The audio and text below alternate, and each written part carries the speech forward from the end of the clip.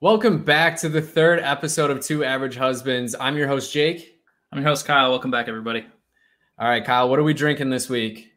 All right. Against my better judgment, I fell to the peer pressure of Jake, and we're going to be doing seltzers this week, which he already has texted me and told me he regretted after the fact, even though it was his idea. So, of course, doing this podcast has got me back into drinking beer and stuff more frequently. And so, of course, I've been looking at all of these places around me that have phenomenal beer selections, phenomenal stout selections. So, of course, I went to one and bought 12 different stouts that I want to try after I had already told Kyle we were doing seltzers this week. So, yes, we are drinking seltzers. My first seltzer this week is Fruit Smash Hard Seltzer. It's a pink lemonade hard seltzer. I'm going to assume that Fruit Smash is the company. I'm not 100% sure. They have a hashtag sorry for seltzering on their cans, and this is ringing in at 4.7% alcohol. And more importantly, it is gluten-free. I just realized that I didn't have the document uploaded. So it's Fruit Smash Hard Seltzer, pink lemonade flavor.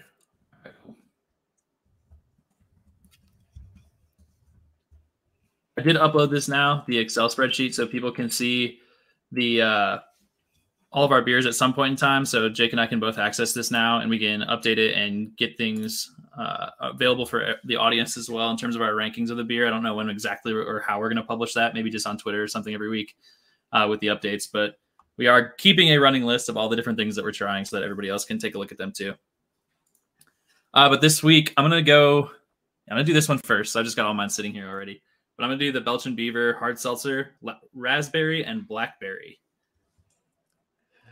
So I think the Binnies I went to get these seltzers actually had, I think they actually had Belching Beaver there. I'd have to double check when I go back there.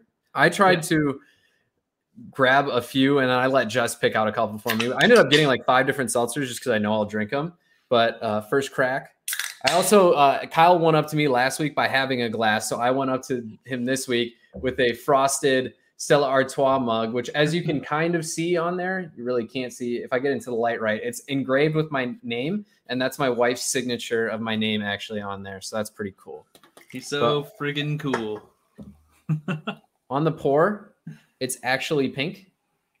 Yeah, this is definitely pink. Not something I was expecting, I'm not going to lie, but. So I'm not excited for this at all. I don't like seltzers. I just caved to the peer pressure. I think I ranted about this on our first episode, or maybe it was last week. It was last week. But it's it is flavored water to me that they just threw some, I just don't get it. But. It's alcoholic flavored water, man. Hey, cheers. Oh. It's flat. Even though it's fizzing, it is flat. And it tastes terrible. Here, why don't you do this? Why don't you go grab the Soda Stream that you guys have? We'll give it a couple blasts real quick. Oh man, yeah, this isn't good. This is not good. Hey man, I texted you an hour ago. I said let's do stouts, and you said too bad, so sad. Well, they're in my fridge, man. I got to get rid of them now. I'm hoping some of these other ones will be better because I have had seltzers that are fine to me. This ain't it.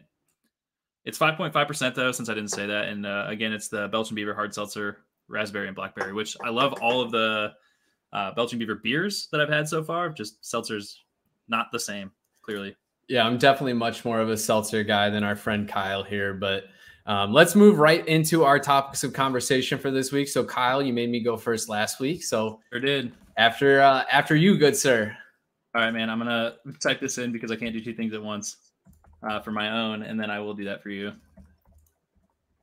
In the meantime, while I'm typing and you're just staring at me typing, feel free to, again, follow us on Twitter and Instagram. Both of them, same handle. So at @2 AVG Husbands on both platforms there. And then we're also available on Spotify now as well. So again, appreciate it. And we'll say it every week. Thanks for everybody that's already following us there and showing us some support. We don't know how big this is ever going to be, but we're having fun with it. So hopefully some other people are enjoying it too. Yeah, man. Worst case scenario, this gives us a reason to get together every week, have a couple conversations, and have a few drinks. So, even if we're never Joe Rogan, I'll take. Hey, we're having fun. That's what matters. Exactly. So both of my topics this week are pretty related. You'll kind of see, obviously, as I go from one to the other, and I could start either way, and it'd be fine. They would flow together, which we're just going to have your topic to break up my 2 awesome topics. So that's fine. But The first one that I want to start with, I'm gonna kind of give us a minute to take a look, and then we can rank them as we want. But I want to look at the top 10 EVs on the market right now, and I want us to rank them based on physical appearance, really only. Okay. If you want to do like price to performance or price to appearance, I guess for lack of a better description, there you can. But I've been looking at this a little bit today while I was prepping for it because, and the biggest reason for me is that I'm looking right now at potentially getting a Model 3 as soon as the legislation goes through to start getting more tax incentives towards Tesla. But so do you have a specific top 10 list that we're going off of, or? I have a feeling most of the ones online are the same. So if you look one up and then we have something different when we look at these, let me know, and we can kind of just talk about each one, and we can look it up on the side if we have, like I said, one that's different from each other's lists. Yeah, so I pulled up the list that I have is from Top Gear. They have their top 15 electric cars. Okay, I'll get that one too. Give me a second. Well, go ahead and look at it, but well, it doesn't have. It of course, right off the bat, doesn't already have one that I would want to rank in the top 10. So I guess we're gonna have to like. This is one of the clickbait ones too. Yeah. Sorry, Top Gear clickbait. No, thank you. Well, they got all my. I'm gonna go to Motor Trend, which is the next one on my list. I'm gonna pull this one up. I was looking at a couple on my phone earlier, but yeah, this one will work for me. Is it the best electric cars, top rated? Yeah, so best electric cars, they have 7. I'm just gonna use that as my 7 instead of 10. And I'll talk through those. I know some other electric cars as well off the top of my head. So if you come up with other ones that you want to talk about too, we can just add some additionals into the list. All right. So we're going off of looks, you said, mostly. I 100% on looks because from what I've seen, most of these are not going to be, there's not a huge variation in terms of the performance. A lot of the batteries are kind of catching up to each other now. And sure, you can pay like premiums through Tesla or name your brand, and you can get the additional mileage unlocks or whatever that they're doing.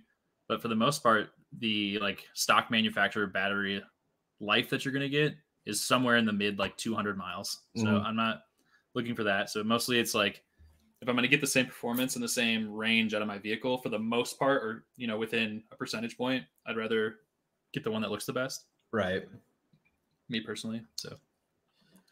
Oh man.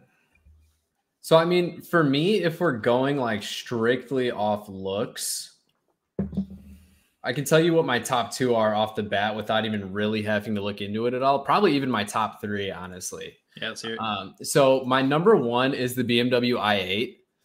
It was one of BMW's first electric cars, at least one of their first widely available electric cars. And it's always been one of my favorites ever since they were released. You know, it gives you more of the supercar look. It's got the doors that open up sideways, similar to some of the Teslas. You know, it's just always been a car that I've personally really liked. Number 2, assuming you're including the luxury ones in your rankings then, right? Okay. Oh, yeah. So then my number 2 is the Porsche Taycan. Again, you know, it's a luxury car. It's a Porsche. It's obviously going to be one of the more, you know, prestigious looking of the group there. But it's just a thing, you know, I've always really liked Porsche cars. One of my favorite cars of all time is the Porsche GT3, or GT3 RS. It's just personally like the sleekness of it, the style of it. You can tell that you're driving a fancy car with it. They handle really well too. I've luckily had the opportunity to drive a couple at various different track days that I've gone to. So that's always been, you know, a really fun experience. And I've just always liked, you know, the workmanship that they put into the car. You can really tell that it's a thing. And then for me, number 3 is the Tesla Model X. For whatever reason, I love it. It looks like they, you know, like took a sedan and just kind of pulled it up a little bit, but again, it's another car that I've actually been inside of, and just from the outside of it, the inside of it, like it feels like you're in a spaceship. The sunroof that goes basically all the way to the back of the car, like it's just an experience that you really have to have seen it in real life to truly appreciate what it is. You know, it's one of my favorite cars. If I could buy a Tesla, this would be the Tesla that I would buy. Like I would save the extra money to be able to purchase one of these. Nah, dude, not me. I agree with you that in terms of looks, like the comparison there, if it's just a sedan, they kind of like propped up a little bit. So like, what are you really gaining, man? Like you're getting some extra headroom with some like a different style door to me. Like Yeah, it's a little, I mean, it's a little bit of a bigger car, which is something that I like. Like my current car, I drove a 2015 Hyundai Genesis, and that's basically what it is. It's like a really big sedan. It's like a very big bodied car. It's just something that I personally like in vehicles. Really Okay, all it is. fair enough. I'm trying to see too, because for whatever reason, the MSRP for the Model 3 is not showing up for me. I just wanted to look at the comparison.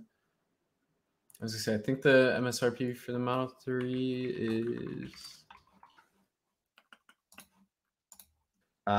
from 37,490. Okay. So at 37,490, as opposed to your model, but you're paying like almost, well, you're paying more than double to get a vehicle that you're getting some more headspace in my opinion, which is why I'm like, okay, I'm not so sold there. Yeah, I mean, I definitely get it. I think if I'm not mistaken, I think the Model X does have a little bit more power as well. Sure, It's a little bit faster. I think the range is a little bit bigger. The technology in it obviously is, you know, a little bit more updated, especially if you look at like the new model that they're releasing, which has like the half steering wheel, which I personally would hate, but I do think it looks pretty cool. It's got a 17-inch screen as kind of the dashboard there. For those in the rear of the vehicle, it's got a screen for them as well, 2 wireless charging ports. You know, it's got quite a bit of features that you don't necessarily get in the Model 3, but the Model 3, you know, it is the budget version of the Tesla lineup for a reason. Yeah. It still does everything that you need it to do as a Tesla. It's just, I like having the extra stuff. That's one thing that I've really learned with cars. I've had old trucks, I've had newer sedans, I've had, you know, the cheapest of cheap, and I've had now a luxury car. Having the luxuries in the car is really a life-changing thing for me. You know, having a heated steering wheel, having heated seats, having Apple CarPlay, like these things, you don't until you have them, you don't realize how nice they are. The funny thing though about that is like you move out of the Midwest and most of what you just said becomes unnecessary. Right. Like I have heated seats that don't get used, right? Like I have some of those extra amenities in my current car that I hate, by the way. I have an Impala that it is the most like boring sedan on the planet. It just does not do it for me. But it's got some features that you would consider like the nice features that you'd have in a car if you're going to go buy one today. But that doesn't add anything to me. I still hate that car. You know what I mean? But you would hate it more if it wasn't somewhat nice on the inside. Yeah, I mean, sure. I don't doubt that like you need to have some sort of an amenity to especially pay as much as you're going to pay for an electric vehicle right now. But at the same time, I'm talking like mostly looks here. Right. Because a lot of these, dude, the market's going to get so competitive now, especially with the concept of bringing back some of these electric vehicle credits and everything like that. Mm-hmm. And so because of that, and just in general, like the pressure from the community at large is to move towards EVs, right? So every manufacturer is starting to look to get there by like 2030, 2050 timeframe. Right. And because of that, we're just going to have tons of competition, which means you're probably going to get a lot of those amenities in a lot of these cars. True. Definitely. I mean, especially when you look at like, you know, Ford is coming out with an electric version of the Mustang. Like, you know, you're going to see it's already out, right? You can buy it. I think so. Probably. I haven't looked at cars in a while, but you know, when you're seeing companies like that, oh yeah, the Ford Mustang Mach-E, which I have to admit kind of looks like the Model X. Yeah, I think it's awful. Now that I'm actually looking at it, I like it until you get to the grill where it tries to be a Mustang. Like, dude, that's the funniest thing to me. I think if you don't call it a Mustang, it's an appealing vehicle. Yeah, and if you don't force the front of it to look like a Mustang, I feel like that's the thing that car manufacturers do is they try and write out their names for too long. Oh yeah. Like, we get it. The Mustang, it's one of the greatest selling cars of all time. It's one of the most popular muscle cars in American history. But like, that ain't a Mustang. Like, to me, a Mustang are like the V8 500 horsepower models that I see at dealerships in the winter because their owners realize you can't drive a 500 horsepower rear wheel drive car in the snow all winter. I do think this is based on their website. This looks like it's pre-production imaging and that you can only pre-order right now. I'm not sure if you can actually own these right now. Gotcha. Because in the image that I'm seeing, it says available late summer 2021. So it should be soon that you're going to start seeing these on the road. But there you go. I don't get it. But I'm going to start going down some of my lists, and I'm going to stay more on the economy side of the house because I don't think most people are going to go out and even though like obviously the Audi or whatever car is going to look a little better. I don't think that most people are going to pay for that. So my rankings are going to be based on what I would pay for to enter the market. And I think clearly, as we've kind of already gone down the road with and why it's number one, it's already pretty close to being number one for me to just go ahead and pull the trigger on once the tax credit comes back. And that's the Model 3. The biggest thing that I think deters me from it, and I see these all over the road now, and I think they're an awesome car.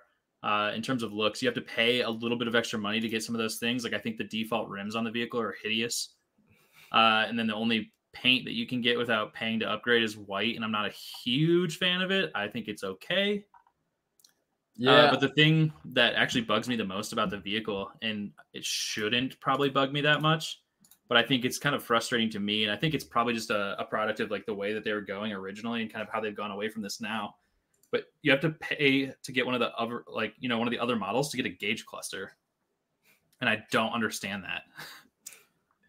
Like, you have your one like mid screen there that's sitting off to the side, and that's it. And I think it's nice. Like, it still looks sleek and everything, but for me, it's just going to be so weird to try to like adjust to the fact that I have to look to my right to even see how fast I'm going, or, you know, like what my battery level is, I guess, in this case. And just a little strange, but it's not enough of a deterrent for me to not want to buy it. So I still think it's a super slick looking car. It's one of those quality of life things that you have to make that determination on whether you pay extra for it. Yeah. And the next, you know, it's not on my list because I think it's too expensive, but the Model S is basically the same thing as the Model 3. It just looks a little bit sleeker, and you get the gauge cluster, but you're paying double. You know what I mean? So sure. I don't think that's worth the cost to upgrade to that slight increase in, you know, luxury, if you want to call it that, or just amenity, or however you want to look at a gauge cluster. Because to me, it's like you've never not had a gauge cluster, so it shouldn't really be considered an amenity. True. Yeah, no, I definitely get that. And, you know, I agree with your rankings too. Like, you do have to obviously, to an extent, you know, look at the money component of things. You know, Tesla was always considered like a luxury thing until they really released the Model 3, and that really gave people an affordable option to get into the EV market. And I think that's what forced a lot of these other manufacturers to really start putting out electric models. Yeah, 100%, dude.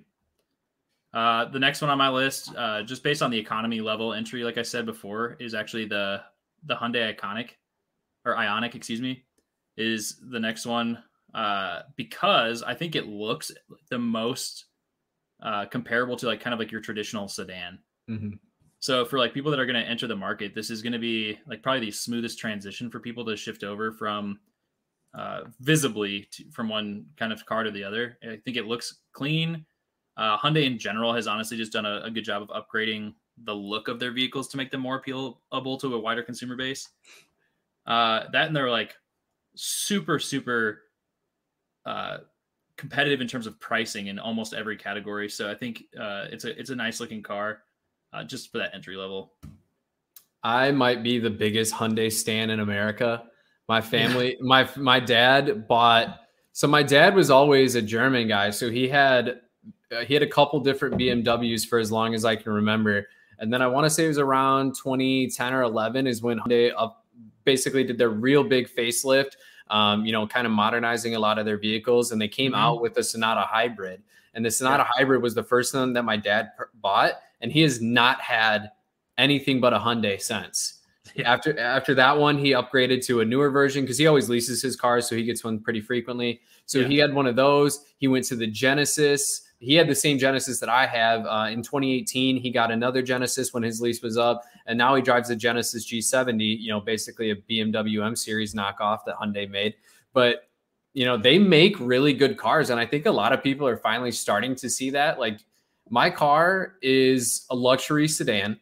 It's got all of the features that you would find in these fancy German cars for a fraction of the cost. Yep. If I wanted to go buy a 2015, I'll look it up right now even. So if I wanted to go buy like a 2015 BMW, we'll call it like an M5, that's probably the most similar BMW to my car.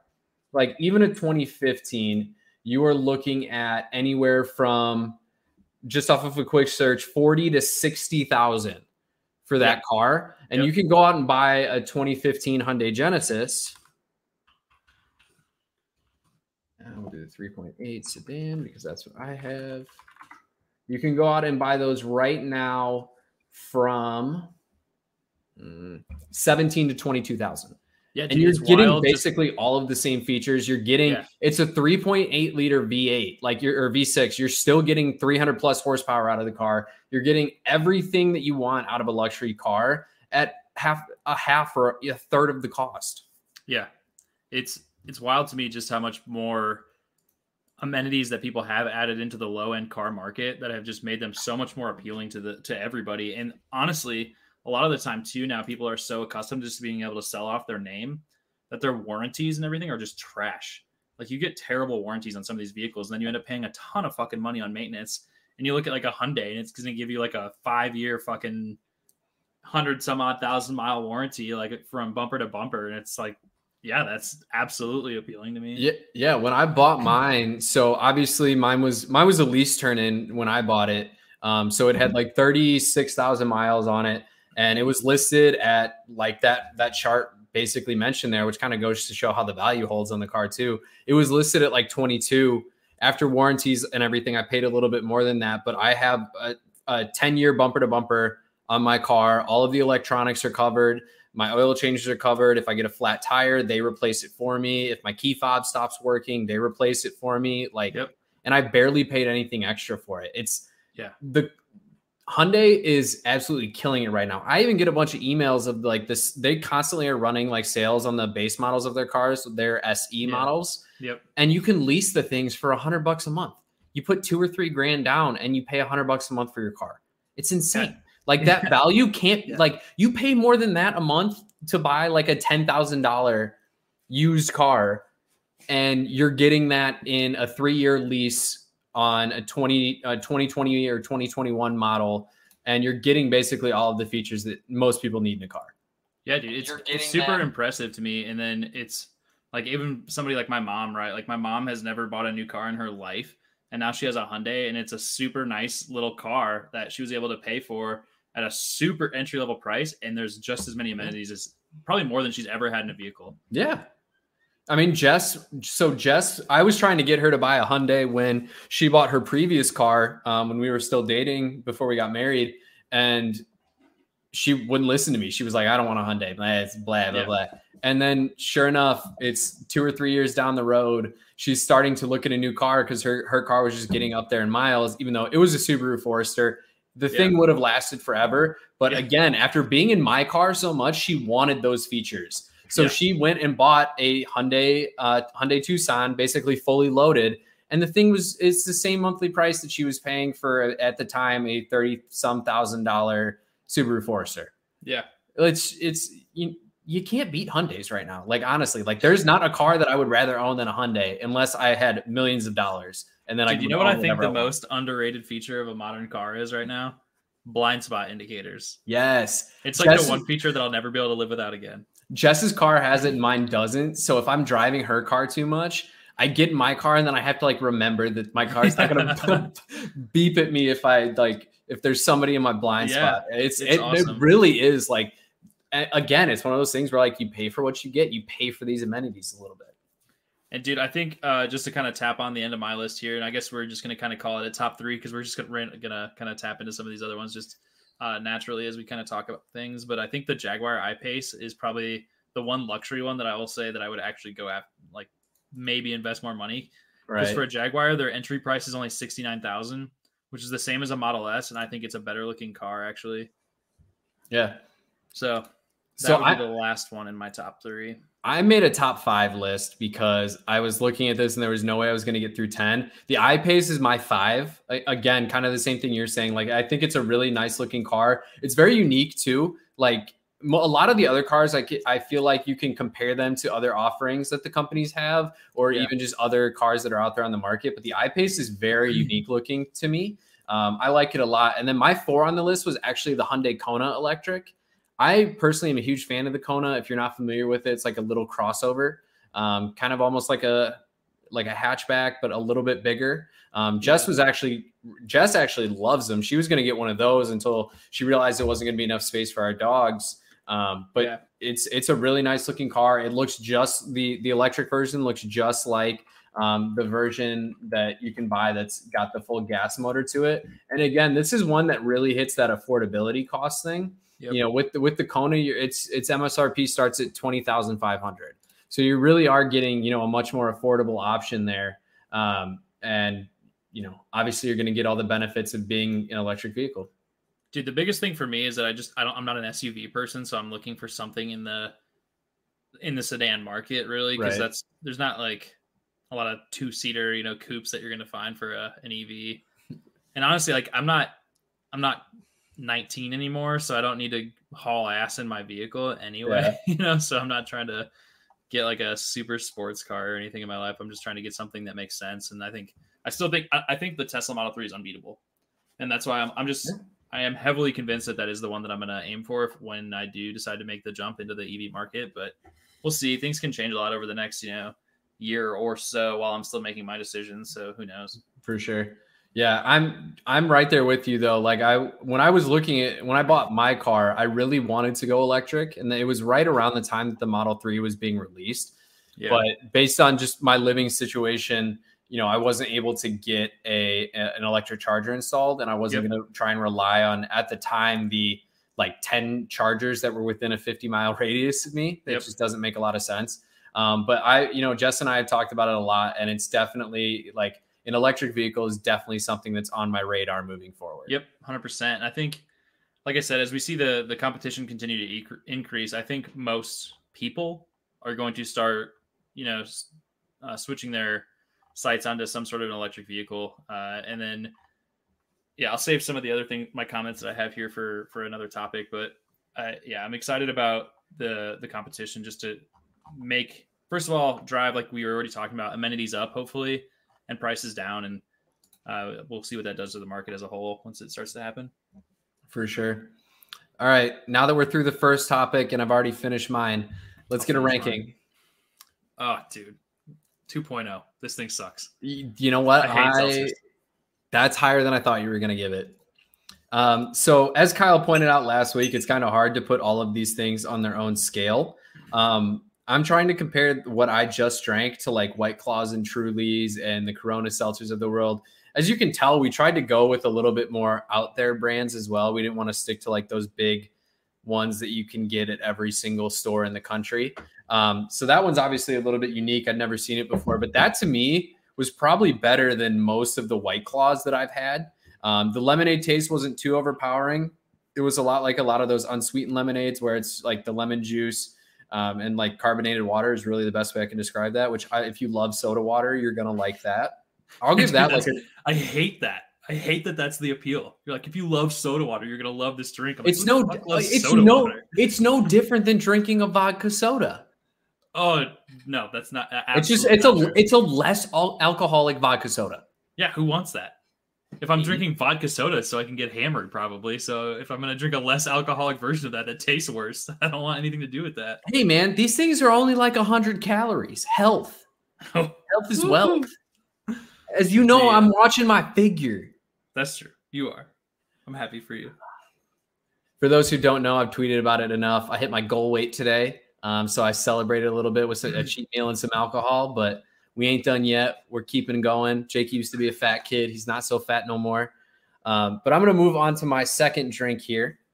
So Kyle, if you want to pull up the document before I introduce my topic. Yeah, absolutely. Let me get on top of my life here. All right, let's hear it. So this is called Quirk Spiked and Sparkling, and the flavor is strawberry, lemon, and basil.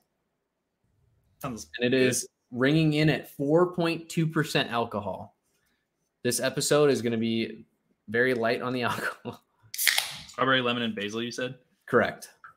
You get for your final number on the Fruit Smash? 7.4. 7.4. Jesus. Yeah. So like I said, seltzers are on a different scale to me than beer, even though we're rating them all on the same scale. 7.4 just beat out 2 of your stouts from the previous episodes. I'm kind of surprised about that. Yeah. So like I said, it's a separate, even though we're rating them on the same scale, it's a separate scale in my mind.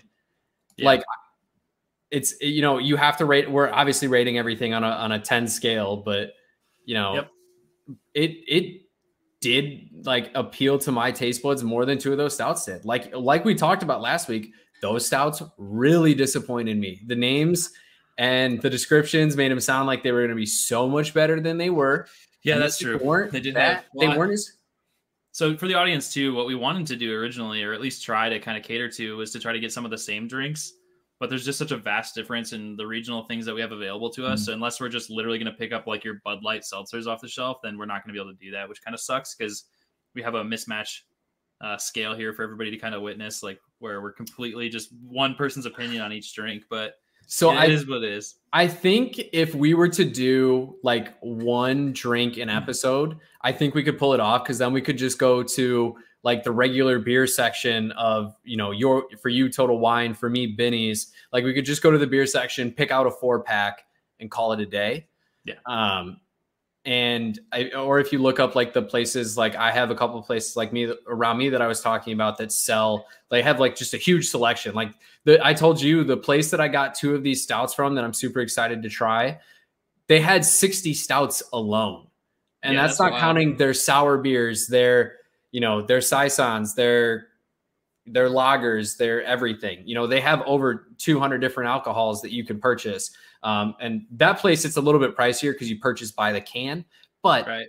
It gives you the opportunity to try some different things. So I think if we limited ourselves to one drink an episode, or one brand, we could probably, you go to Benny, or you go to Total Wine while I go to Benny's, and we each, pick something out together. I think that we might switch that format a couple times here and there.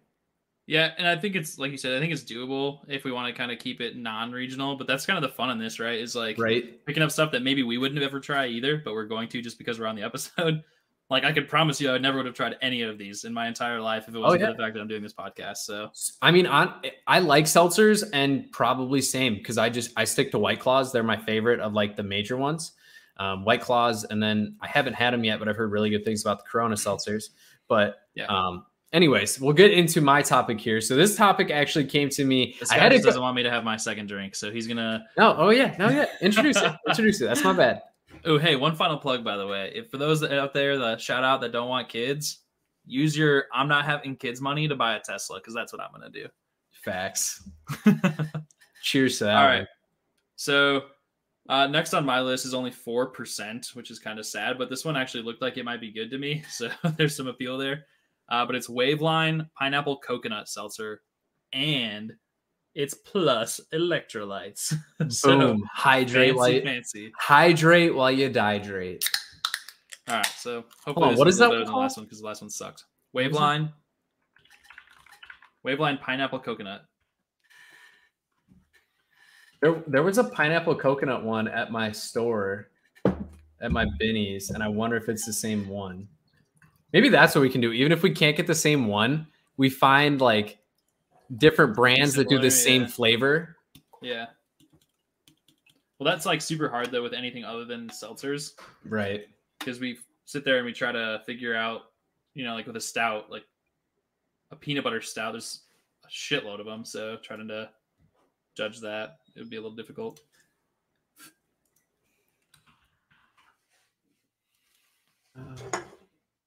Okay, no, the one that was at Benny's was I think a Smirnoff one. Okay. I sipped the rim of my can and it tasted like coconut water to me, and I was not into it. But taking a sip of the actual drink itself, it tastes better because you get the coconut a little bit more than what I did on that first sip. So this is better than the last one. I'll say that. Yeah, I mean, I don't know if you like basil, but this almost doesn't taste like a seltzer. It almost tastes like a really light cocktail. Like it's got some more flavor to it. So this one might be a little bit more up your alley. But to introduce my topic, so I actually had a completely different topic picked out for this week. And then I was cooking earlier today, and Jess was like, you and Kyle should talk about this on the podcast. So my favorite food in the entire world is steak.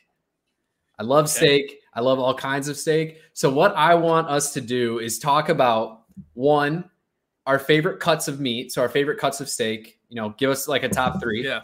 I want you to talk about the best steak that you've ever had and your favorite way to eat/prepare steak if you cook it yourself. Okay.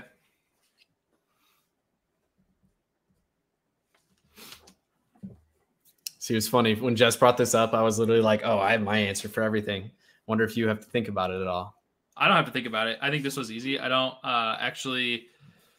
I'm not as big of a steak person as you. I think it took me a long time actually into my adult life to grow adult taste buds. I have been a picky eater for a majority of my life. And so I do enjoy steak now as an adult. But I'm kind of set in my ways, creature of habit when it comes to my steaks. So I'll let you go first as the fanatic, and then I'll fill in after you. All right. So my third favorite cut of steak is filet mignon.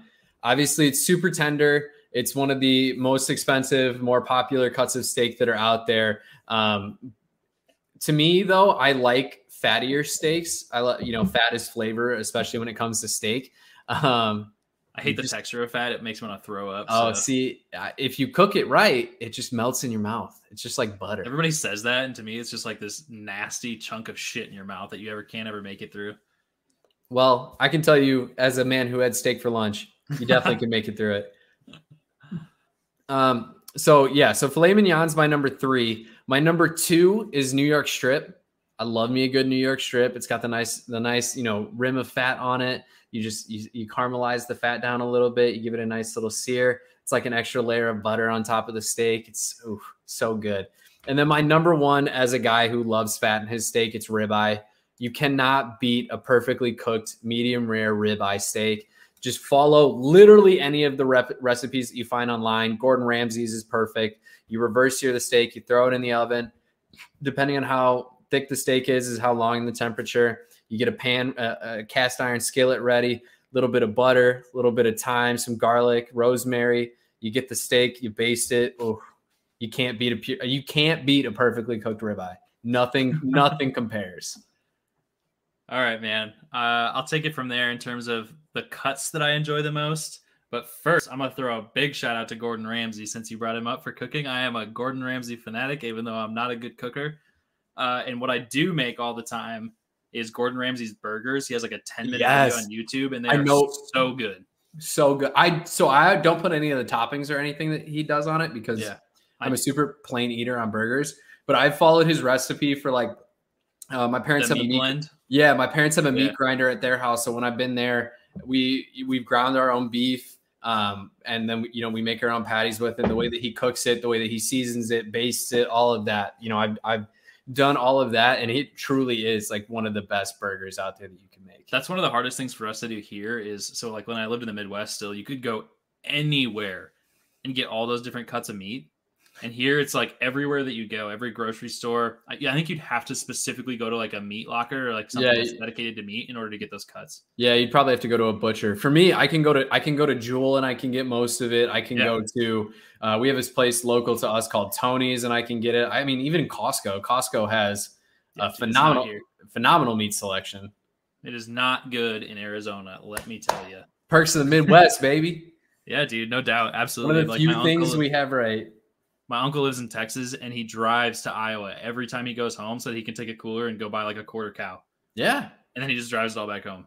That's what my parents used to do when we were younger. We haven't done it in quite some time. But I've told my parents repeatedly, I was like, if you guys want to go and get like a quarter cow or a half cow, I will buy, a standalone like brick freezer just for steaks, just for different cuts of meat. It's so good. Absolutely. But I'm going to roll into mine now. So at number 3, and you're probably never going to have heard of this, and neither will have anybody else. But when you come down to visit, we're going to have to make these for you one night. And if I don't already have it on the list of shit that we're going to do, I'm going to add it. But ugly steaks from Dickman's are the greatest fucking things on the planet. It is a tender steak. And they the way that they season them, I don't know, honestly, what they do behind the counter. But they are just delicious. And then you can buy seasonings from this same place. And you can get, it's kind of like a dry rub, I guess, more than a seasoning. And you just season it up with that. And it is an amazing steak. And I don't even know if you can, I think it's probably pretty local to Arizona. Because I had never seen this before. I had a couple friends that brought these over one night when we had some friends over to make food. And they're like, you guys want ugly steaks? We're like, what the fuck is an ugly steak? And they're like, oh, you're going to love it. I'm like, all right, man, whatever. Bring them over. Turns out they're actually kind of expensive, but I think it's like $12 a steak maybe. Yeah, it says, so I looked it up on the Tucson Foodie, and they're talking about an ugly steak is about $11 a pound. Yeah, that sounds about right. But they are amazing. It is such a good steak, and I'm not, like I said, I'm not a huge steak person, but they're the easiest steaks to prepare, and even if you overcook them a little bit, they stay tender from what I've seen, and they are fantastic. They look pretty good, just from what I've. You'll have them when you come down here. for sure. Absolutely, will be added to the list. You'll, as a steak person, I think you're gonna love them. Second on my list is sirloin, because I'm a basic ass bitch and I don't like fatty steak and tender steak, and so sirloin to me is just it's an easy go to and it's cheap. So if you're gonna have like hey, I just want a steak tonight, whether you're gonna cook it yourself or go out and eat it, sirloin's the way to go in my opinion. I was gonna say sirloin's probably the steak that I eat the most, just because of the cost. It's so much cheaper than ribeyes are like a treat for me, because they are 12 to, depending on what grade of meat or where you get them, you're looking at $12 to $25-$30 a pound. Yeah, so they're definitely a treat steak. Yep. Yeah, sirloin's delicious. All right, and then finally on my list is the most predictable thing that I'll probably say all night, and that's the filet. Yep. And it's because of the flavor that comes in a filet that you don't get in a sirloin. Yep. Like I feel like there's a bunch more flavor in that meat, but it's the same tenderness. So I get the same like texture as a sirloin in my opinion, just with a lot more flavor. And it makes it worth it every once in a while for me to get one. I probably have like one filet a year, honestly, but it's worth it that one time that I spring the extra money and eat a filet. Again, and that's another thing that I really talk to people about pretty frequently with steaks. Like I talk about how much I eat steak with like my coworkers and stuff like that. And they're like, oh, you fancy. And it's like, if I was eating steak out at a restaurant, yes, but restaurant price steaks aren't what steaks cost. No, you're paying so much extra for presentation and service and all of this. Huge like premium. Absolutely. Like you go to a steakhouse and you want a New York strip and you're paying $16 to $25 for like an 8-ounce New York strip. Yep. I went to the place I was just talking about, Tony's. I got USDA choice quality steaks. I got 3 of them. So it was about almost 2 pounds of steak and I paid $16. Yeah. Like if you buy the steak and learn how to make a good steak yourself, it's so much cheaper. Yeah. Yeah, absolutely, dude. And I think most cuts of steak are probably going to be affordable if you're doing it yourself. I inherently am a lazy person when it comes to eating. I just don't like to cook that much. And if I do, I can always, and it's probably just like my own personal bias of like thinking my cooking is worse than restaurants. Cause I know some restaurants make some fucking hugely like shortcutted meals that are just garbage. They just reheat it in the fucking microwave or throw it on the grill for a minute. I'm probably making better quality food than some restaurants, but I just like restaurant food. So, hey man, when I'm there, I'll teach you how to make some steaks sometime. I'm a medium steak person too. And this kind of rolls into part of your other, part of the other side of the topic that you brought up. And if I'm going to make them at home, I find that I overcook them a lot because I have a tendency to like not trust my timing. I'm like, I'd rather have it like more done than less done. So I always end up overcooking the shit out of my meat when I make. Do you know the hand trick? I think I've been told that before, but I don't cook enough steak to enact any sort of technique. So with your first finger, this part of this is what just your pointer finger and your thumb. This is what a rare steak feels like. This is what a medium rare steak feels like. This is what a medium steak feels like, and this is what a well to medium well steak feels like. So you can literally just poking the steak like it's pretty. It's not perfect, but it's pretty close. But also, like once you learn how to cook a steak, there's a lot of ways around that too. So you can do like a reverse sear method where you're putting it in the oven first. And that's nice because there's so many recipes online. You season your steak, you let it rest for an hour just on your countertop, get it to room temperature, and then you throw it in the oven. And it's based on the thickness of the cut, how much you want it to cook and what temperature you want it to cook at. You take it out, you dab it dry so you get all the moisture off of it. And then while that whole time you're heating up a pan with, your garlic, your butter, your rosemary. And then it's a quick, like 1.5, 2 minute sear at absolute most on each side to get a nice crust on it. And that's like a perfect medium rare steak pretty much every time that you do it, if you're buying thick enough steak. But when I say that your favorite way to eat a steak, for me, my favorite way to eat steak is either just as a steak, by itself with a couple sides, or steak tacos. Like steak tacos get me I am a burrito fanatic. I will eat burritos before I eat tacos most days, but steak tacos absolutely hit different. Are you a big carne asada style steak guy too, where it's just like steak, onion, cilantro, about it, taco? So I don't do Mexican style tacos. I don't really like eating onions. I love the taste of onions, but I don't like eating onions. Taco. So let me clarify here. Most of the restaurants, at least in the Midwest, at least where we're from, if you order a Mexican style taco, it means you want cilantro and onion. That's just the only two toppings that come on the taco. I am very basic with the way that I eat my food, and I get my tacos with cheese and cilantro. I don't get onions because I don't like eating. I love the taste of onions, but I don't like eating onions. It's a texture thing for me. I'm a weird texture eater. Same. But yes, I do. Surprising to me that you're saying that you're eating fucking mouthfuls of fat on steak as a texture person. Because if you cook it right, it just melts.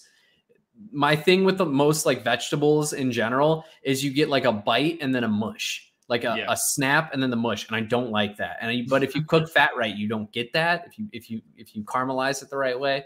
But I digress. But so if I'm eating tacos, yes, I do really like carne asada tacos. I do my own carne asada style marinades.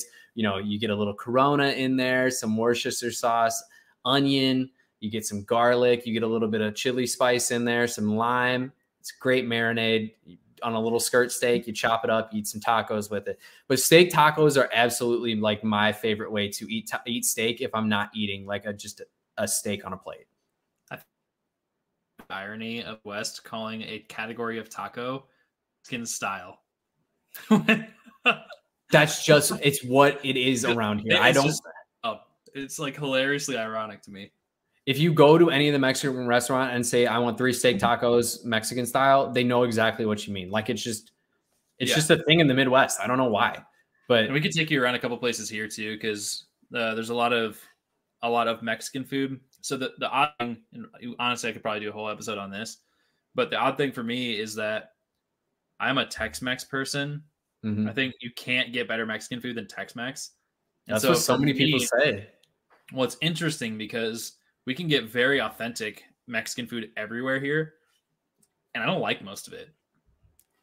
It's like as authentic as you can get it, and I just don't think it's good. So that's just taste buds, man. But I think Jess is so excited. You find a lot of bland, authentic Mexican here. It's just not. Yeah, I don't think that's authentic Mexican food then, because I have I have a bunch of. Yeah, but okay. No. So I think they do Americanize it a little bit. Like they're like, Jess and I have a lot of coworkers and a lot of friends who are Hispanic, and they cook different dishes for us. And bland is not a word that fits with any authentic Mexican dish that I've had. I think it might just be Arizona Mexican food. I shit you not. I think it's so fucking weird. And Carly and I both agree, like universally, that it's not. First of all, it's not good. Second of all, it's just super weird that it's so bland. Yeah, like I have never had like everything that I eat that my coworkers have brought in, even from something like as basic as guacamole. Like my coworkers' guacamole is the best guacamole that I've ever had. Sorry, Kimberly, my mom. If you ever hear this, you're going to be offended. But my coworker, Stephanie, she makes the best guac that I've ever had. It's so good. It's the perfect spice to garlic, cilantro, onion, tomato, like everything. It's so good. But bland is not a word that fits Mexican food to me. It's weird. It is weird. You'll see when you get here, man. It's so fucking weird. I'm probably going to be so disappointed, but I'm so ready to eat it anyway. Because we both love Mexican food, and then we came here, and it's like, what the fuck is going on? Yeah. I feel like I'm an outlier, too, sometimes, because I'll talk to people, and they're like, what do you mean you don't like the food here? And I'm like, how do you? Yeah, you're like, what do you like about what your opinion is. As somebody that also came from the Midwest, I'll be interested in your opinion when you get here. I think the best Mexican food is in Chicago, Illinois. No, I'm kidding. But hey, there's actually surprisingly some really good Mexican food in the Midwest. There is. Now that I've traveled a little bit around just the states in general, and I've had Mexican food everywhere I've gone. And I've found, first of all, Texas is by far my favorite Mexican food. It'll never change. But there is some pretty good stuff in the Midwest. And I think people would be surprised at the quality of food that you can get But I think that goes back into the quality of ingredients. In the Midwest, you're gonna get fresh, pretty much everything because that's where you're getting fresh steak coming from. It's fresh meat, fresh everything. Yeah, you're getting fresh corn for the tortillas. You're getting it's all local stuff. So that probably does make a huge difference, especially around us. There's a lot of taquerias and tortillerias that make their own tortillas in-house, or they purchase them from a place that makes their own tortillas right down the street. So even just the tortillas taste a million times better because they are really homemade, as opposed to the Mission mass-produced ones that you get at your local convenience store or your grocery center. I'll close out this topic by just saying that I really only eat steak if it's just a steak. That's the only way that I'll pretty much eat it, because I think when you get steak tacos, it's generally super, super overcooked steak. Yeah. People chop it up into super small pieces and just cook the shit out of it. Yep. And I think that it tastes fine, but it's not the reason that I want steak, which is to have like a nice tender medium piece of steak. So I pretty much just eat steak. If I'm going to get tacos, it's usually chicken or beef. So I was going to ask, what do you get then? Because my backup is Al Pastor. My backup taco, if I don't get steak, is Al Pastor. I don't even know what that means. It's like pork, onions, and it's seasoned really well. I'll make you try them sometime. It's fine. Okay. All right. Let's move on to the next topic. We have spent quite a bit of time, and we've only got about half an hour left. So I'm going to move on to my next drink because I just finished my other one.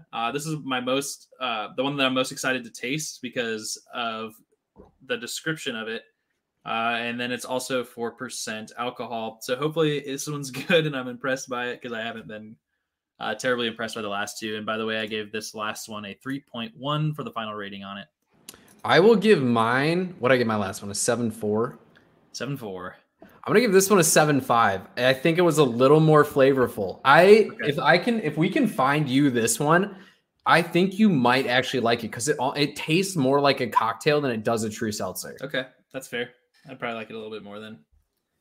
All right, the last one that I have is called Lone River Ranch Water, and it is a spicy hard seltzer with agave, lime juice, and jalapeno. So I was gonna drink this one, which is Odd Sides Black Cherry Hard Seltzer. But since you're drinking an agave seltzer, I almost feel like I should drink one too. Do you have one? Yeah, I do. Hold on. Yeah, you should.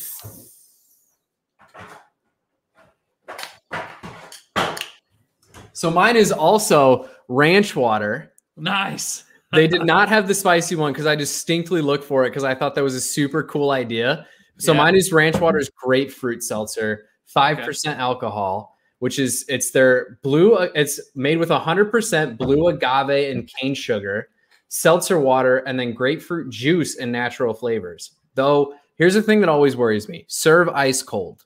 You know why the worst beer is always the one that tells you that you can drink it the coldest? It's because cold covers taste, which is why whiskey fanatics don't like putting their whiskey on ice because you can't taste as much of it. But this one smells really good to me. I will say that right off the jump. This has a much better scent to it than the other two. So I'm one who likes spicy drinks. You ever put a little Tabasco in your drink? That's okay. Well, there's certain drinks, Bloody Marys. There's certain drinks that I've had that have are served with Tabasco, and I've always really liked it. And I like spicy. I love spicy food. I'm the type of guy who can eat a habanero pepper, and it's really not that big of a deal. So that sounds super Lone River too, by the way. Yep, isn't it? And it's the which one? Grapefruit. Grapefruit. Okay. All right, and I said my topics are going to kind of align very well with each other. And so we can talk about this as little or as much as you want. But the direct correlation is talking about the Green New Deal is what a lot of people call it. But more specifically, yesterday, a lot of articles just dropped about I believe it's $174 billion proposed to go towards infrastructure rebuilding in the United States. And part of that, and the reason that I bring it up, is that a large chunk of that is going back to EVs. And it's not just EVs as a whole. It's going towards bringing EV manufacturers back into the United States, and not just the vehicles themselves, but the components, the batteries, everything. So there's a huge drive to bring manufacturing jobs to the United States in the bill, as well as instead of giving you a tax credit, they want to give you a credit at time of purchase. So you're literally going to see the cost of the EV drop off, plus possibly federal or state incentives to get that price down even farther, which is obviously, going back into our previous conversation, is going to be huge for people to enter the market. And they even labeled it as targeting, your lower middle class and middle class workers to be able to afford to enter this market as well. So I want to know your thoughts on it. If you want to take a look and just kind of look at the breakdown of it, there's a lot of really interesting information in there. So my big thing there is talking about the EV portion, but I'm happy to talk about all different parts of this because I think it's really interesting. Yeah. So, I mean, I'm definitely I've always been an advocate for doing things that move us towards living in a greener country. The university that I work at, we have a huge focus in sustainability. We recently installed a ton of solar panels that were donated to us on campus to be able to decrease the carbon footprint of the university as a whole. And I think that, simply just looking at it from a climate perspective, obviously gas powered vehicles definitely have a huge impact on the climate. And as we're seeing this year, climate change is real. When states like Texas that have never seen freezing temperatures, and every single person in the state is worried about their pipes bursting and they're living in houses that aren't prepared for it. I think that's something that definitely has kind of started to, maybe people are starting to realize the impact that, gases are having on this planet. But even just from you're saying, bringing those jobs back to America, there's definitely people out there who would want to fight against, they don't think climate change is real. They don't think that, global warming is real. But even just from a bringing jobs back to America perspective, I think that's something that everybody can kind of get on board with. Obviously, being that we're Americans, I think you and I are probably more open to, people all around the world, mattering just as much as Americans do. But obviously, we want people that are in our country to have jobs that can put food on their table, and they're not having to work 2 or 3 jobs and 60 to 100 hours a week just to pay the bills and feed their families. Even just from bringing people back to, bringing jobs back to the States. And not only that, if you bring jobs back to the States, that's giving more people the opportunity to afford these nicer cars because they're at better paying jobs than they otherwise would have been, because these manufacturing jobs, to an extent, they are going to require some level of skill. But you could hire a lot of people out of high school and teach them how to work in an assembly plant or teach them how to work in a factory setting. Yeah. And most of them are probably going to be able to pick it up pretty quick. And when you consider that, a big portion of it is still going to be assisted by machinery, you don't even necessarily have to worry about the heavy lifting as much, or the strain it's going to put on your body, because there's resources to help out with all of that in the setting as well. So to me, this just seems like a huge win for the country. It seems overall, we should be more apt to be putting money back into our country. If we're spending $174 million or $174 billion to bring jobs to the people of our country, I don't see clarify too really quick too, that it's a $2 trillion bill, but 174 billion is going towards EV. So I was just need to clarify what we're talking about here, and specifically in the 174 billion portion, it's bringing those jobs back to America. And I can't agree with you more, dude. I think obviously we politically align pretty well, but I think it's hard for you to be against bringing jobs back to the United States from a political perspective. And I think that's going to be huge for expanding the base. So I think strategically, it is a very important decision from the current administration to try to expand their base, but not to get too much into the politics of who's doing this for what. I kind of just want to talk about the different components of this as well. So obviously, I am massively into the EV portion of this. I think it is fantastic. And I'm super excited for it because now that I'm talking about the potential to build or to buy an EV, I'm going to wait for this to get farther along in the process and see what this bill turns into so that I can make a decision on when I'm going to do it. So I can hopefully get some of the benefits of this bill as well. But the next thing that I find the most exciting about this bill, and I'm curious on your perspective, is that there is a huge chunk of money in this dedicated to railways. or passenger railways more specifically. And I've been trying to find the article all day that I saw last night when I was starting to read more of this. But Amtrak is expanding, or is wanting to expand where their tracks go with a bunch of different hubs so that you can actually travel on a passenger railway. And part of it too is starting to look towards high-speed railways, which would be awesome. And you're talking about increasing competition for airlines too, which isn't a bad thing. And also I could hop on a train based on the way that they were trying to expand this. I could take a train from either here to Phoenix if I wanted to, which would be super quick and fun. Or I can hop on a train, go from Tucson, somewhere in Texas, either I think it was like San Antonio or Austin or something like that, and head straight to Iowa from there. So there's a ton of opportunity for travel for everybody. And it went through pretty much every state, I think, except for some of the like central, like northwestern states. And so, you know, obviously like all the mountainous states that are less populated aren't going to benefit from this probably at all. But for the most part, it takes like the entire South, East Coast, and West Coast are all covered by the potential expansion of the Amtrak, which I think is going to be super awesome as well. Yeah, so I pulled up like the full breakdown. I don't know if this is, I'm looking at this now. This is just the transportation infrastructure side of things. But even like you look at this and nobody should really be complaining about anything that's on here. Like, so modernizing bridges, highways, roads, and main streets that are in the most critical need of repair.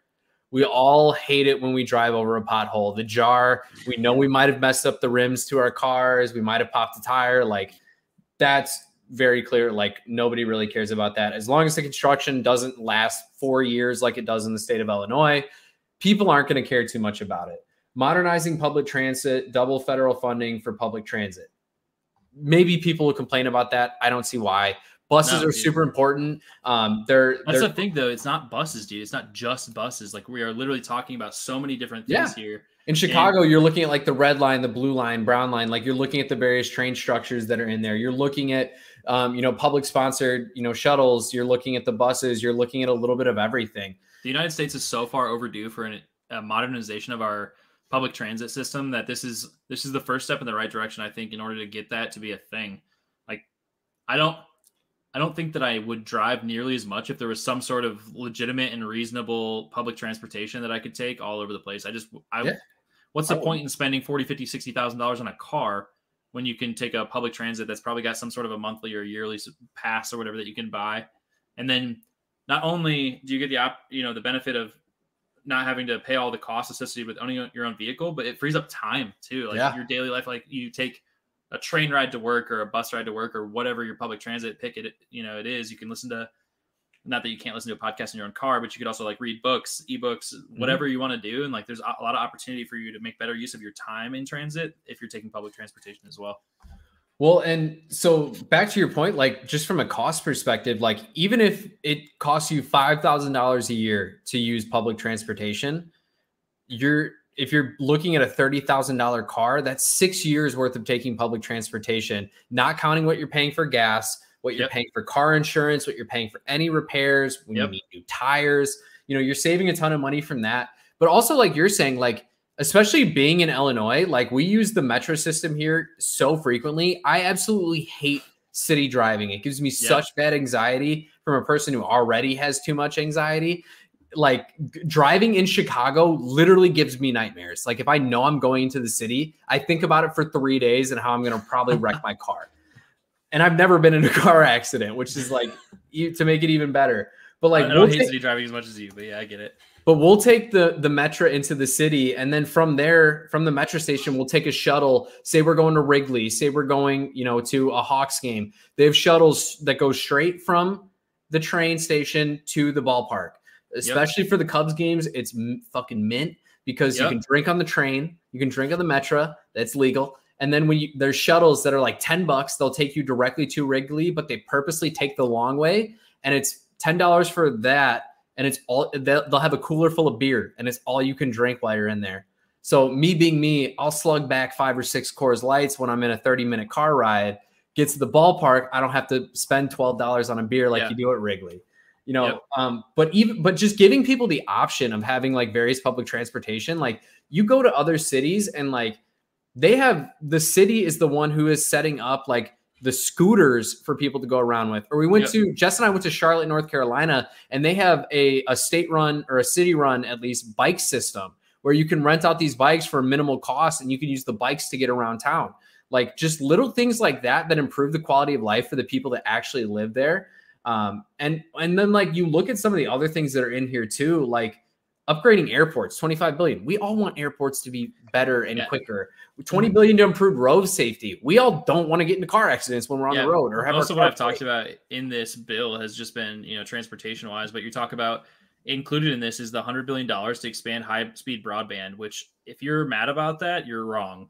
Like $100 billion to upgrade public schools. Like, dude, people are so angry by your internet companies right now are super angry about the possibility of this expansion because it's going to stop them from trying to fuck you over so bad when it comes to your internet speeds. Like they have the capability right now to give you so much better speeds, but why do that when they can just charge you a massive premium if you want that?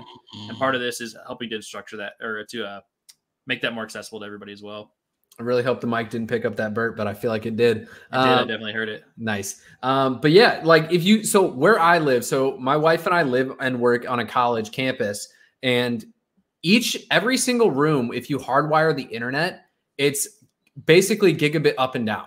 Yep. There is no reason that if one college building, and every single one of the rooms has that capability, there's no reason that every single house in this country does not have gigabit internet at this point. Your broadband companies are just fucking you over. It's a fact. Our friend Dane should not have had to think about paying $2,400 to get a line run to his house. Not to say that internet should be a right, because I do think obviously like there's a cost perspective to it, but even if it's a monopoly in your area, even where there's only one internet provider, if that's the case, like where I grew up, we could only have Mediacom. That was the only internet provider that worked in our area. That's bullshit. But even if that's the case, they should be providing the best service that they can because they're the only option. And having like an upgrade like this that's basically requiring every single company and giving them the funds to upgrade their infrastructure, there's no problem with that in my book. Yeah, I'm not advocating for state-run, or like federal government-run internet and broadband. That's not what I'm advocating for. Like you said, I don't think accessibility is necessarily an inherent right to that level of speed. I do think there's an argument to be made for the right now, or the necessity rather, for like general access, especially with the way like right now in COVID times that with schooling, you are disproportionately affecting poor and lower income families if you are moving towards virtual learning. And so I think there is a conversation now to be had about having access as a whole to the internet, but not necessarily, like gigabit, because obviously there can be some sort of a cost associated with that in terms of, allowing people access to higher bandwidth or higher speeds or whatever. And you can charge that premium, but that's a different topic as well. I don't want to dive too far down that road. Yeah. I mean, I think to wrap it up, like if you look at this bill, like I've seen like nothing but positives in here. Like everything is and nobody should really see a negative if you're really looking at what the funds are going for in this bill. Everything is going towards improving the country that we live in. And whether you're on the left or the right, whether you're, right in the middle, everybody wants to improve the place that they live. Everybody wants to improve the country that they live in. They might have different ideas of what improving that means, but this bill does nothing but improve the country as a whole and just increase accessibility to a lot of these things that just certain places don't have access to. Yeah. And my only final comment too, just to kind of mention, like the only devil's advocate comment that I'd probably hear from a majority of people is like, well, how are we going to pay for this? Like, I don't want to raise my taxes. And the funny thing about it is 100% of this, or a majority of this, is going to be paid for by a corporate tax raise. And everyone's like, well, why should corporations be getting charged for, and like the devil's advocate argument here. But the thing is that the Trump tax cuts that happened in 2017 decreased taxes. I can't remember the exact percentage, but either way, the tax rate increased to 28%. Is still less than they paid before the tax cuts by Trump. So you're not going back to pre-Trump tax rates. You're just going up a little bit from what he lowered it to in order to pay for some massive improvements for the entire country. So sorry, corporations, I have no problem with that.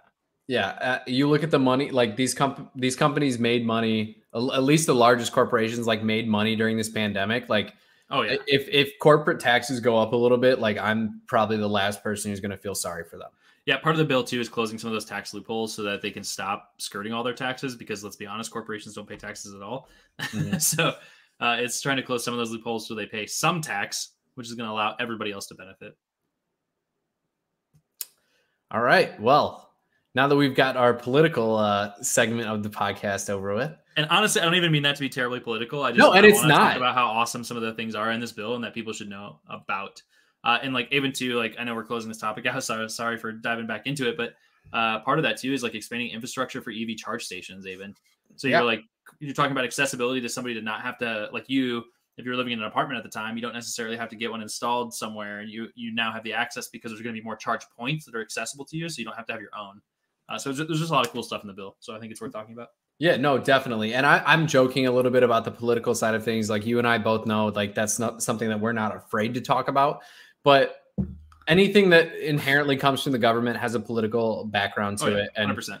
Political bias is always going to come forth a little bit. But even as you stated, like, what these companies are going to pay is not what it's less than they were even paying before the previous administration. Yeah. Like you're just looking at a different, it's coming in a different way than the companies have had to deal with the last couple of years. And, there's obviously a political side to basically every argument in the world. But it's important to touch on, and it's a great topic of conversation to bring to the table. Yeah. All right. Let me grab my last one for the evening. All right. I will give that last one a 6.8. The initial taste was really good on it. It left a little bit of a weird aftertaste for me. It threw, which dropped the score down a little bit. I love grapefruit, and I like most of what that drink was, but this one, unsurprisingly, based on everything that I said, just looking at it, and then the smell of it, everything being better about this one to me as well. So I think I'm going to give this one a 5-1. Which is probably the highest. We broke the 5s. I didn't think we were going to get past 4. I'm glad that I did it in the order that I did too, and not the reverse, so that I wasn't just more and more disappointed that I'm actually increasing my opinion on the seltzers too, because this one's definitely much, much better. I'm not chugging it because I'm trying not to take a bathroom break in this podcast, but it's definitely better. All right, so my last one is the one that I was previously mentioning, Oddside Black Cherry Hard Seltzer. I am an absolute slut for anything cherry flavored. So here we go. 0 carbs, 0 carbohydrates, which is a lie. If you don't know, alcohol itself is sugar-based and comes from carbs.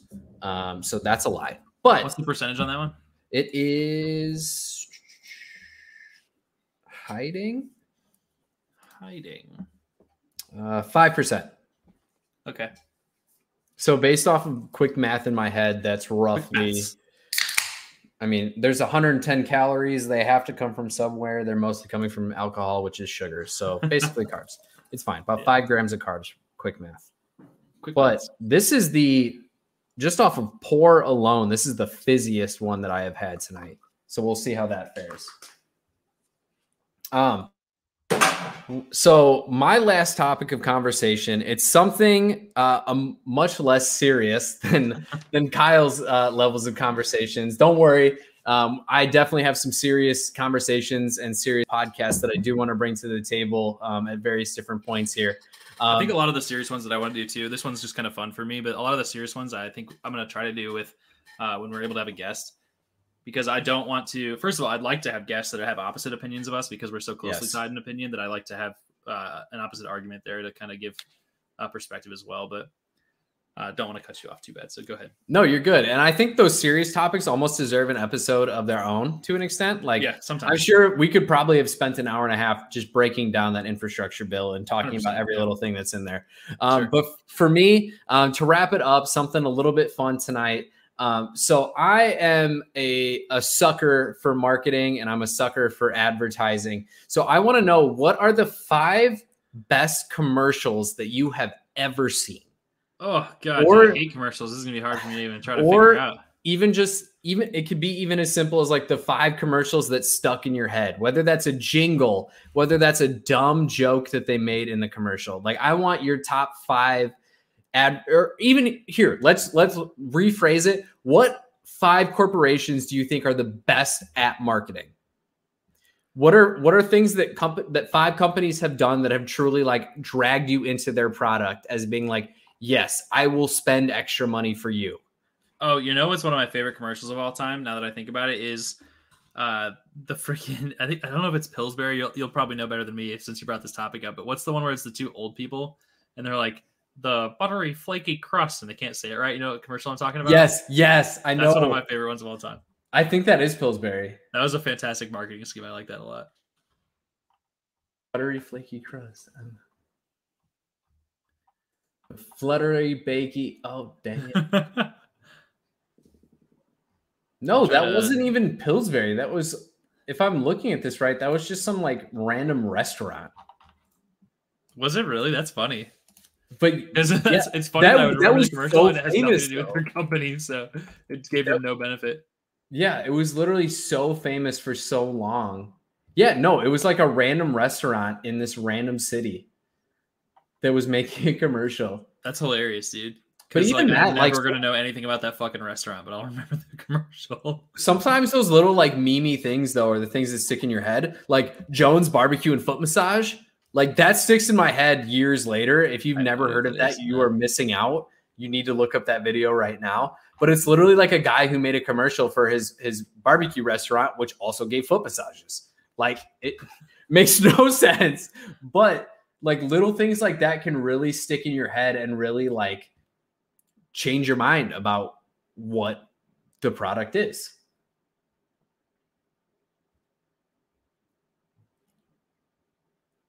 Sorry, I'm trying to look this up right now. Jones Barbecue and Foot Massage. Hey.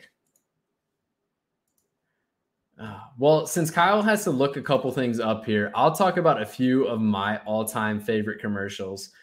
So one of my personal favorite companies when it comes to advertising all time is Budweiser. Budweiser absolutely kills it when it comes to the advertising game. If anybody remembers specifically the Puppy Love commercial that they released in 2014, where there's a dog that's going around the little puppy. It's so cute. It's hanging out with the Clydesdales. It's just like the Budweiser has absolutely murdered the marketing game. From the Clydesdales, where I grew up, actually in our town is where the Clydesdales were kept. Like a lot of the Clydesdales that were in the commercials were kept literally 2 miles down the road from my house. So, you know, it's maybe a little bit of a local thing for me too, but the Bud Light commercials, you can't lie to me and say that Dilly Dilly didn't make its way into your life in one shape or form. The commercials with all the knights that, you know, all the knights that were drinking Bud Light or they were going to war over Bud Light, like you can't tell me that that wasn't funny or that wasn't like a great piece of marketing. Like Budweiser absolutely kills it when it comes to their marketing game. The Jones Barbecue and Foot Massage, by the way, is hilarious. It is absolutely one of the funniest commercials of all time. I think I found out about it through like Tosh.0. Like, it's funny because one of the best ones that I can even think of right now, companies wise for marketing, and I can't even think of a specific commercial, is Doritos. Yes. The Doritos Super Bowl commercials are always on point too. They do a really good job of advertising and making it hilarious.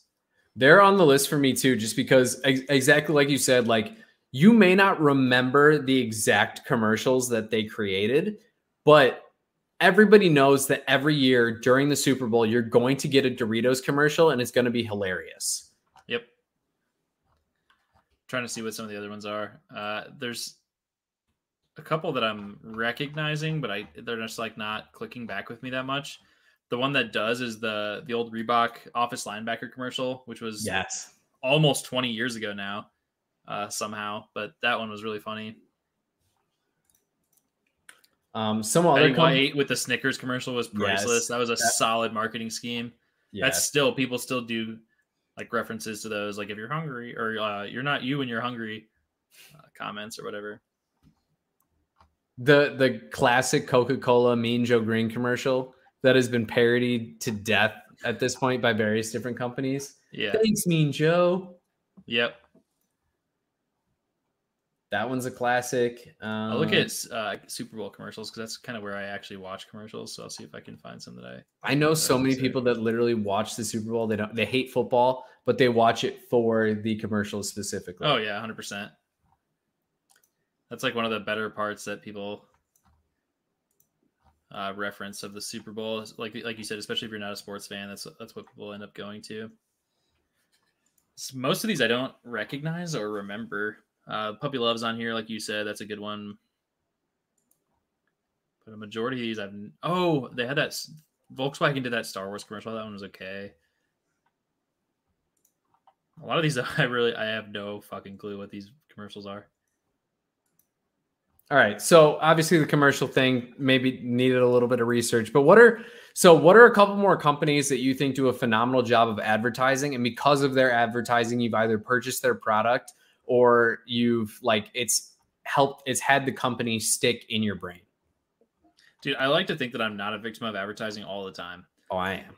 I try to pretend like I'm not. I'm sure that I am, like, especially with like food. If I see something, it makes me want to go pick up a restaurant or something, But honestly, I hate advertisements so much that I go out of my way to like pay for things that are going to keep me away from advertising. Like, I don't watch cable. I watch Netflix. I don't pay for YouTube Premium or anything like that, but most of what I watch is like Netflix, or I'll just like go on Reddit and like watch videos or something like that. Right. You know what I mean? Like, I'm doing things that are not throwing advertising in my face. Between you and, oh, dude, I've got one that gets people all the time. Manscaped. Yeah. So they do a legit job just in general advertising. Like, they put out some commercials that are like funny and appealing, I think, and then they make their product just sound really, really good in their advertising. I own it. The whatever the fuck it's called, Lawnmower 2.0. Yeah, I've got that shit for it. It's almost 100% because of advertising, because I bought that, or for the reason that I bought that. I'm trying to think of some of the other ones. For me, Dr. Squatch. Yeah, I did it because you did it and because of the commercials. Yeah, for me, like the commercials sold me. Like I even talked about this with my wife before I even bought the product. Like, I hated using body wash or like the store brand soaps because like you do feel you feel like this almost like stickiness after you use them, which with the Dr. Squatch soaps, like I don't get that feeling. Like, their cold brew coffee, it smells delicious, first of all. But like also like it's the first product that I've ever used where I legitimately felt clean after I used it. Like, everything else always gave me a super weird feeling to my body afterwards. And, so for me, they're one of the companies that the marketing like really grabbed me. Like, I have a marketing, my undergraduate degree is in marketing. I like to think I'm not a victim of it, but I realize that I am in a lot of ways. But Dr. Squatch's products, like for me anyways, they're a step above a lot of things. And if it weren't for how good their marketing, or at least how assaulting their marketing is, like me running into a million YouTube ads for Dr. Squatch, like I probably wouldn't have purchased their product.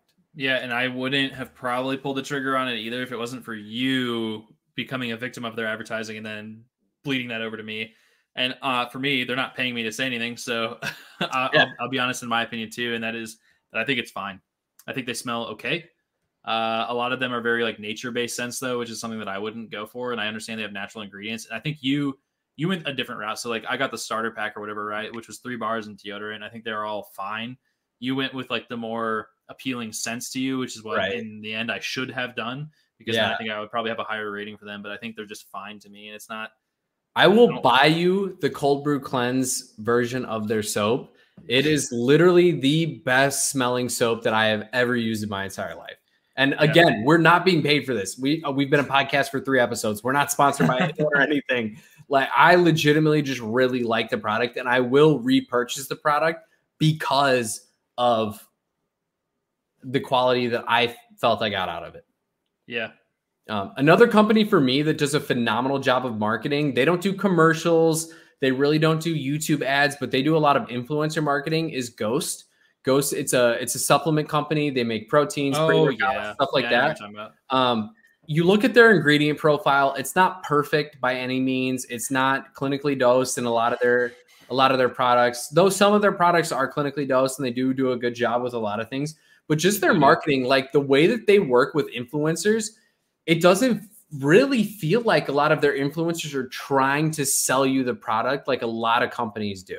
Like the influencers are very much like, you're getting a really good flavor. Dude, I hate the modern age of, dude. Yeah, that's a podcast topic in itself. But like, I hate influencers, and I hate how good they've gotten at selling products that I know for a fucking fact they don't use. Yeah, like, no, you can tell. It's a part of the fucking scripting where they're like, "Yeah, I obviously use this product. I'm not just saying this because they told me to." And I'm like, I use this product every day before they even contacted me. Like, no, I've never heard of this company, so there's no way you ever heard of this company. Get the fuck out of here. You know who I think does do a fantastic job of marketing, and it's funny because they got sued for it and lost. But Red Bull. Yep. I think the Red Bull Gives You Wings campaign is probably one of the best campaigns of like our lifetime. Like, oh, think about how popular that fucking energy drink went from zero to just one of the most popular energy drinks of all time, if not probably the most popular energy drink.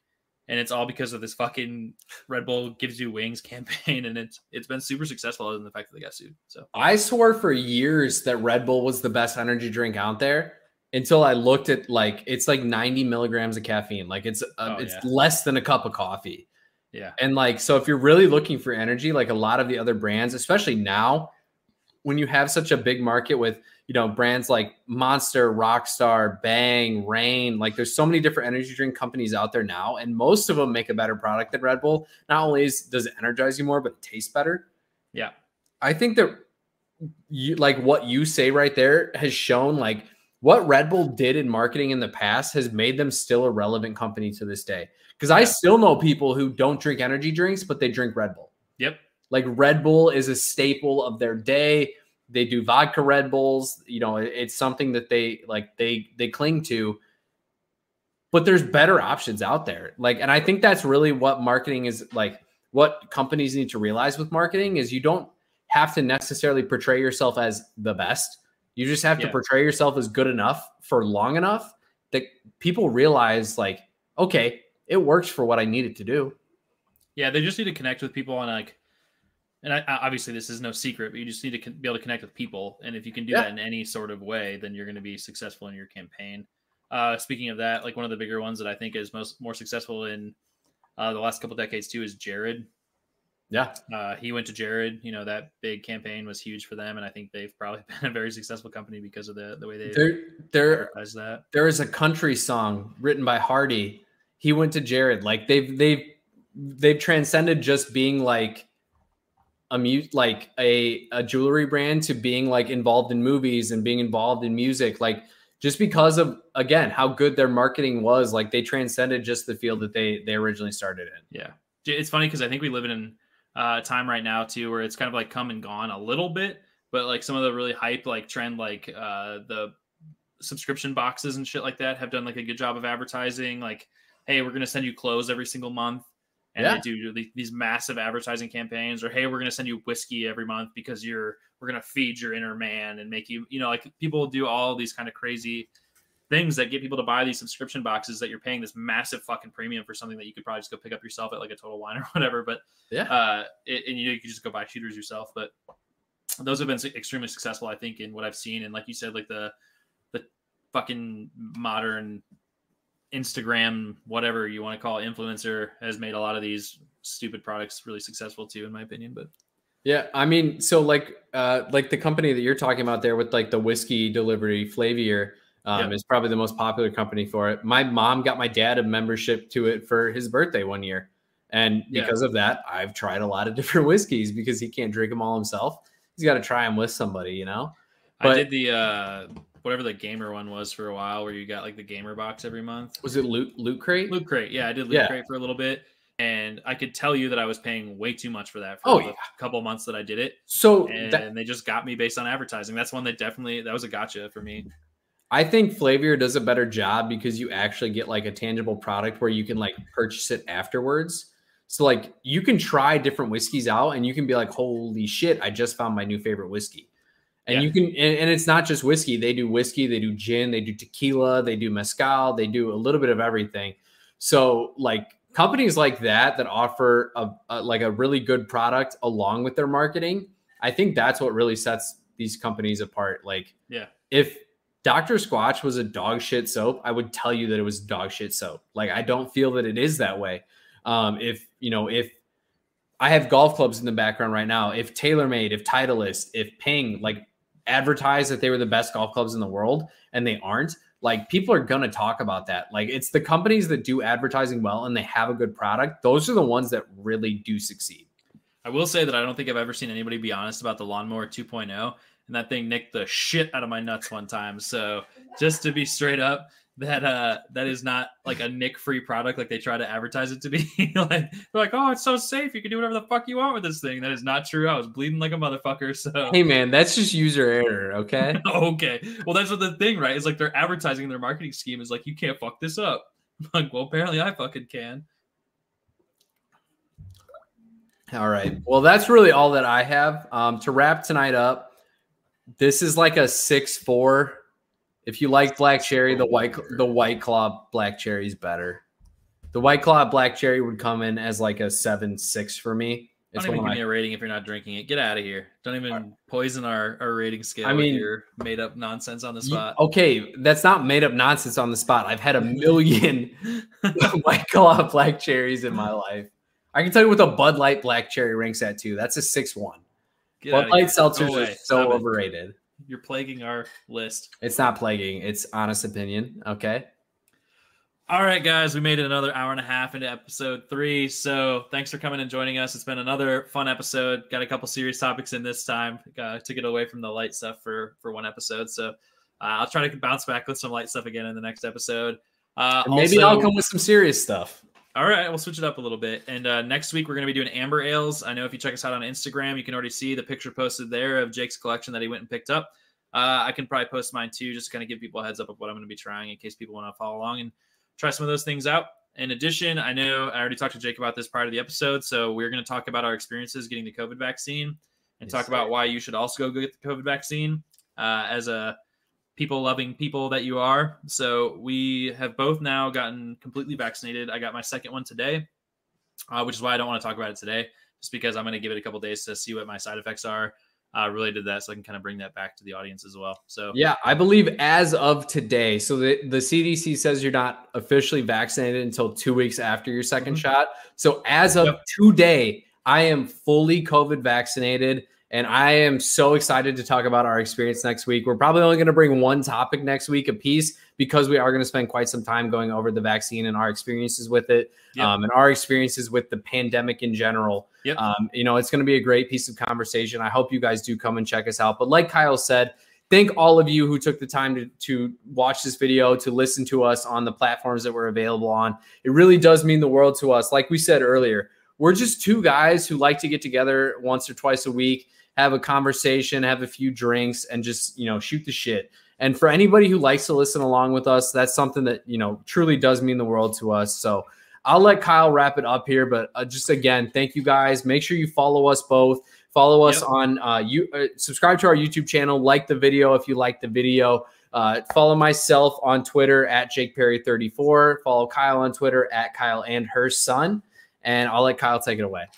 Yeah, guys, that's kind of the plug that I was going to give to you, is just follow us on social media as well. So that the big thing too, and we're going to keep mentioning this in every episode as well, especially as we close out, is that we might have a lot to talk about right now, but eventually we're going to start running out of topics too. So what we're going to be continuing to do is try to throw some stuff up on Twitter or whatever, get some polls out there and see what you guys want to hear about as well.